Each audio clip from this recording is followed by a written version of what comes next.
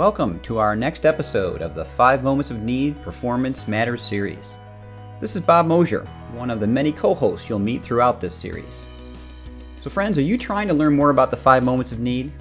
Maybe how to design for them, implement for them, measure them, and even sell them as an approach to your enterprise?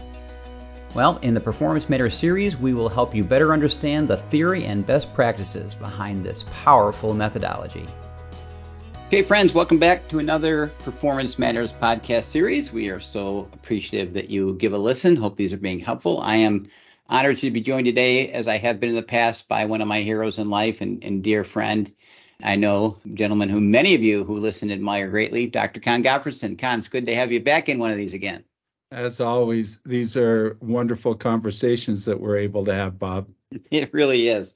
What a great medium. This is our 76th now podcast and been listened around the world and tens of thousands of times. It's really wonderful. And more importantly, what it's been great about is as we do reach out to all of you and meet you in different ways, conferences and otherwise, it's nice to hear feedback and that these spur a conversation and some ideas. We have one today we want to run at. You're probably in here because the title probably intrigued you. But we're going to run at this a bit, and it stemmed from a very recent interaction with a colleague and client who was running headlong into training. We talk about the training mindset, the performance mindset shift all the time. And this wonderful, courageous learning professional, and who's done great work, by the way. Been at this for longer, right? Longer than most. Really, been at this for longer than most, is in a leadership position. And they got this line when trying to say, we probably shouldn't do an exhaustive training program only. And the pushback was, well, it worked for me. It worked for me. Look at me. I'm 20 years into my career. I'm successful. I've made a great living. And I remember this course when I first started here 20 years ago. And darn it, I have fond memories. And it worked for me. And he kind of felt like, as he pushed back, he kind of felt like he was calling this guy's baby ugly. because clearly this individual had a passion for and an emotional memory bond to this experience in this classroom. And it really kind of set this person back. Where's that come from, Con? I mean, what's your feeling around that it worked for me thing? Well, training is social, right? It has been for a long time, at least classroom training, instructor-led training. And we know from the history that that's all about bonding and experience and laughing and lots of things. And so we all have great memories of great training experiences. The question is, what did it bring us and where did it take us? And that's the real question. And another question is all training equal in its impact and its ability to do what needs to be done? Right. So you can have a great memories, great experience, getting away, going somewhere, doing those things. We have all of that, in our experience base. But that doesn't mean that we were enabled with the capacity to do the work that we need to do. And that whatever we learned stuck with us, and that we were able to transfer it all to our work without any kind of challenge, and that we were able to then adapt and to adjust in the flow of work from that. Most people who are making that statement have a heck of a lot of experience under their belt. Yep. Tied to that, back to that initiating experience, where they are today had little to nothing to do with that experience, except it's a fond memory. I love the language you're using, though, Con, because I think it's defendable, right? It initiated the journey. Yeah. And in its defense, I'm sure they took away stuff. It wasn't only a great time and an entertaining trainer. So we're not saying that. I think you coined it perfectly. We juxtapose on the journey and exacerbate the impact of the event on the power of experience between it and now. And you're right, that person casts on that triggering event as what got them there 20 years later, when in reality, it really didn't. Experience what got them there. And sure, those 4 days, those whatever they were, started that journey, but it was not what got them there in its entirety. Yeah, to assume at the end of that event that I am competent in my job, that I am proficient, that I have all that I need. We know that that is not true, that is nowhere close to reality, because we know that it takes much more time for people to become proficient, fully proficient in their work. It takes experience, it takes time. And frankly, the time to proficiency, the time from that initiating training experience to where I am proficient on the job, we know takes at least twice as long as it should be taking. And so it's a myopic position to take. But then when we try to talk about it, it is like we're saying the baby was ugly, and it wasn't. I do want to say that sometimes the baby's uglier. Some babies are uglier than other babies, And like I said, all training is not equal in terms of its instructional integrity, in terms of the return on instruction that you get from it. I just took an e-learning course. There was absolutely no return on that instructional time. None.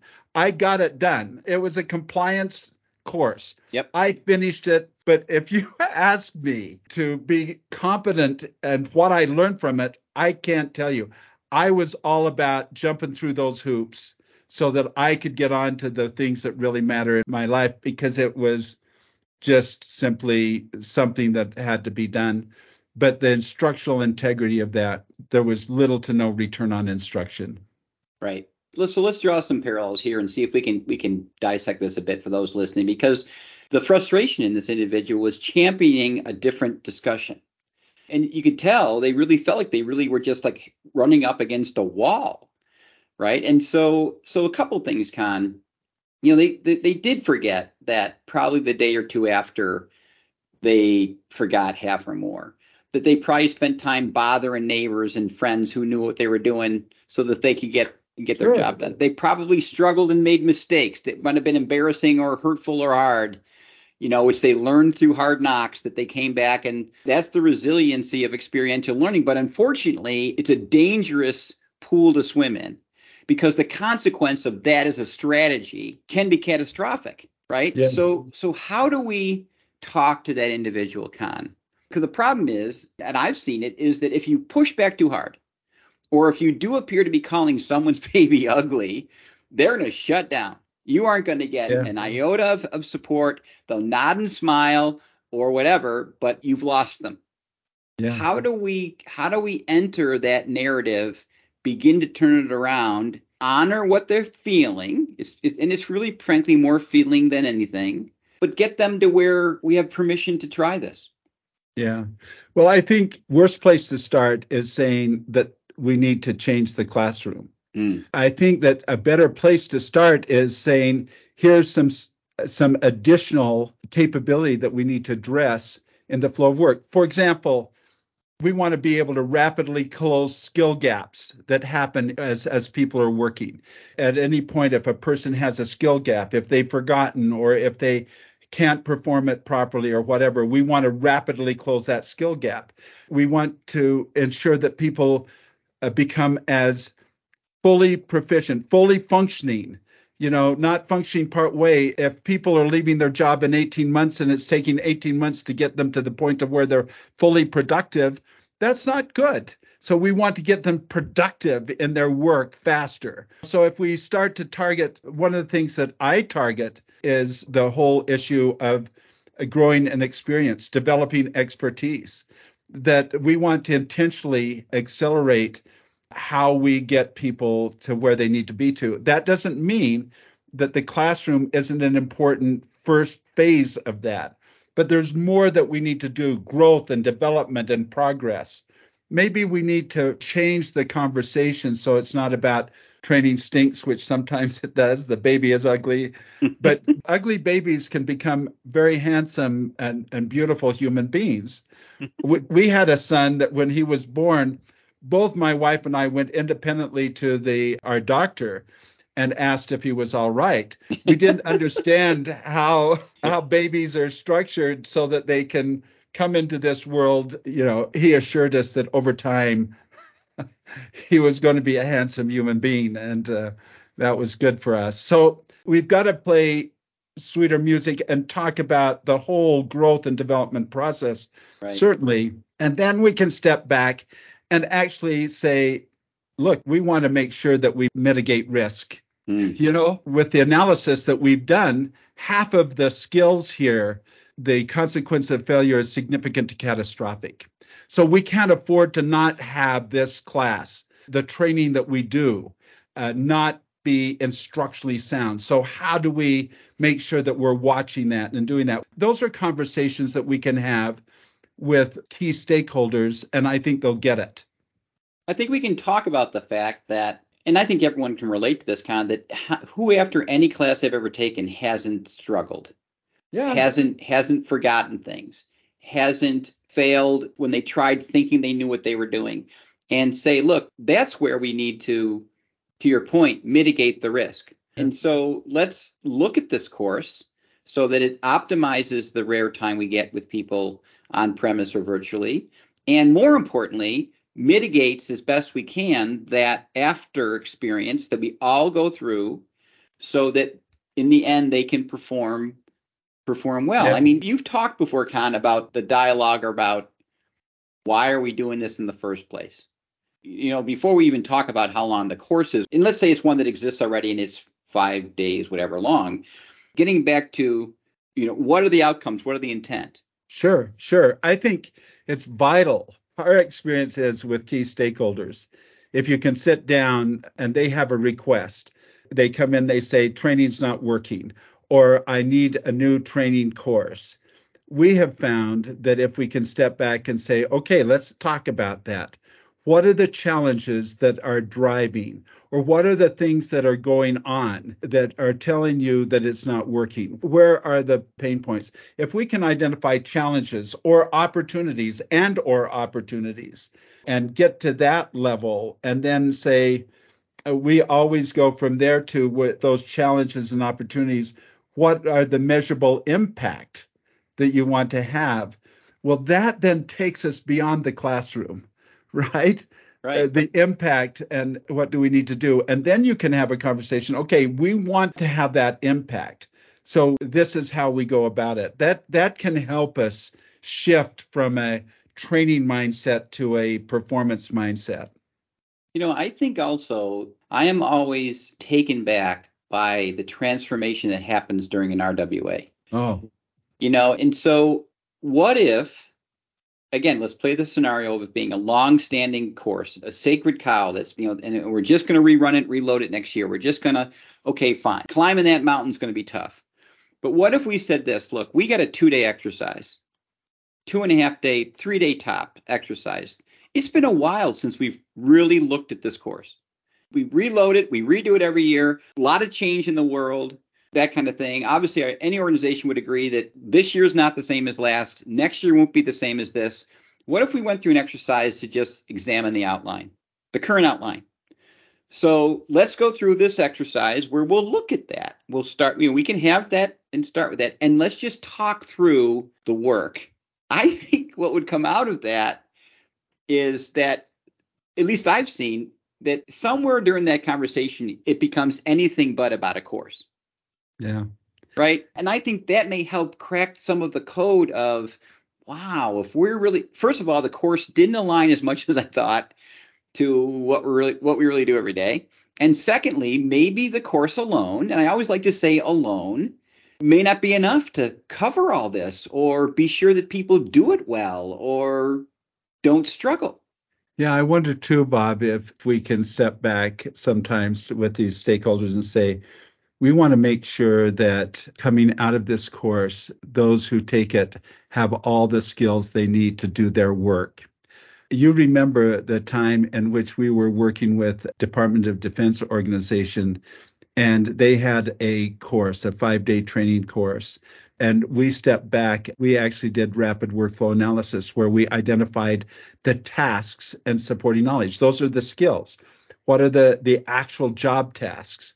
and they had missed 30% of the tasks that were critical, significant, to catastrophic impact of failure. They had one that threatened national security and loss of life that was nowhere in the course. It was dealt nowhere in the course.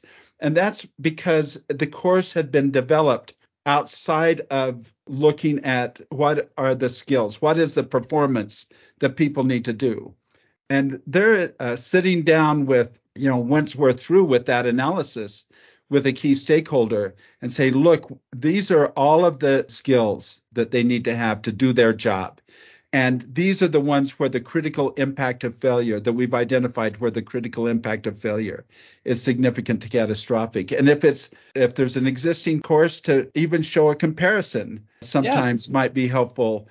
These are what were missed, and we need to fold this in. We need to restructure this. Rapid workflow analysis certainly helps us get to the workflow, but it also helps us turn training into what it needs to be. It does. It does. And it'd be interesting. I think if you're sitting there facing a 20-year veteran, right, in the job who, it worked for me, maybe part of the conversation too is that we'd love to capture that journey. Yeah, I mean, you took this 20 years ago. Obviously, you're accomplished at what you do. We'd love to take you through an exercise to see how all you've learned and the success you've had maps to that course since you took it. We both know there's going to be a significant discrepancy between that workflow that person's experiencing and that course they sat through. Yeah. Right? Yeah. I wonder too, I've used this analogy before, and I just have a blog article that's coming out where the difference between mastery and being truly experienced in the work, proficient in the work.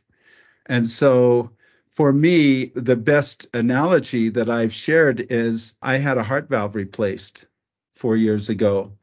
And when I was going to have somebody stop my heart, remove my heart valve and put another bovine valve on and restart my heart and make sure that I am able to live and function going forward, I didn't want somebody that just completed a class. If my surgeon said, I just finished the course on that, Con, and so I'm here, I'm ready to go. I'm going, no. I want somebody who has done this again and again and again, who has the experience of variety of challenges in all of that, so that experience and that team. When I interviewed the surgeon that was going to do that, my question was, okay, how many times have you done this? How many times have you done this with a team? And what is your success rate, success pattern? That was important, but I wanted experience. I did not want somebody that just was fresh off of a class. And that somehow that may help. That's an example of how we need to shift the view from where people are at the end of training to where they need to be. And back to a point you made earlier, Con, mitigating risk, right? Yeah. So if you sit there as a 20-year professional and you're demanding this course that worked for you, we're assuming that's for others. You're not taking it. I mean, that's for others. Wouldn't another argument be, it took you 20 years to get here? Yeah. Shouldn't we responsibly figure out a way?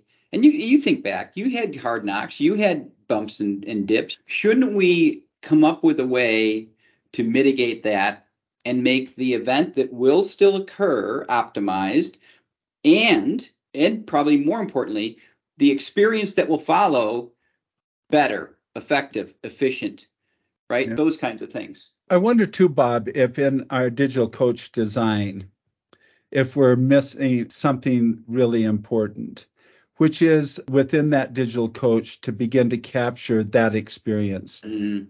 Lessons learned, experiences of those key stakeholders even and of others, so that they see the digital coach as not being something that is supposed to replace training, but something that is going to capture the intellectual capital and the experience of their teams and make that available to others.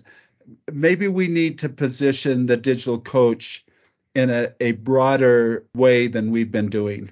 Well, on the last level's people, right, of the pyramid. Yeah. Right? Why can't we have that be more what you just said? Yeah. People are a resource, and their intellectual capital is that. What if we captured that better at that level, not just made people available or give them a number to call or a coach?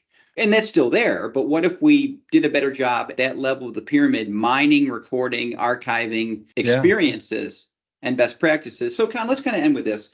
We want to keep coming back to this, and I think it gets lost. There are 5 moments of need. There are. Right? There are 5. There are 5 moments of learning need. I mean, it's all about learning in all 5 of those moments. And 2 of them, defendably, are met well with training. Oh, yeah. I think that's missed in the dialogue with how committed we get to the power of a digital coach and the importance of the moment of apply.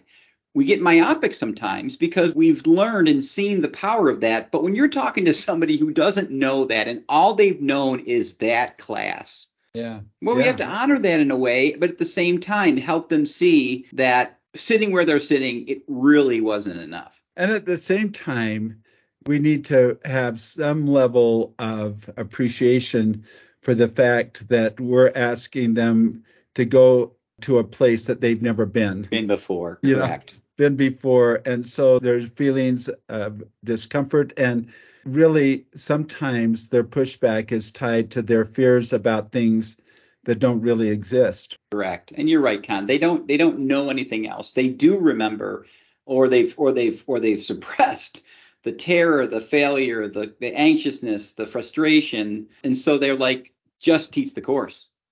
I remember the course. I have fond memories of the course. Obviously, a course helps. It has to. And without it, what have we got? And I think that's the power of understanding what the digital coach is, showing them, having examples, collecting data and metrics around the effectiveness of them once you use them. Because you are right. We're asking them to boldly go where they've not gone before. And calling their baby ugly puts them off. Yeah. Well, as always, friends, thank you for your insight. It's spectacular. We'd love to hear what others think, the journey you've been on, the experiences you've had, because we do know that all 5 moments, meeting all 5 moments, instruction included, is what ultimately helps us get people to perform, right? Yep. Thanks, Bob. You as well, friend. Thanks. Well, that's it for this episode of the 5 Moments of Need Performance Matters series. We look forward to future conversations around how to best put the 5 moments of need into practice. We welcome your feedback and can be reached on Twitter using my Twitter handle at BMOSH, as well as our 5 Moments of Need website, which is www.5momentsofneed.com. We hope you're finding these helpful and will subscribe to future episodes. Have a great day, friends.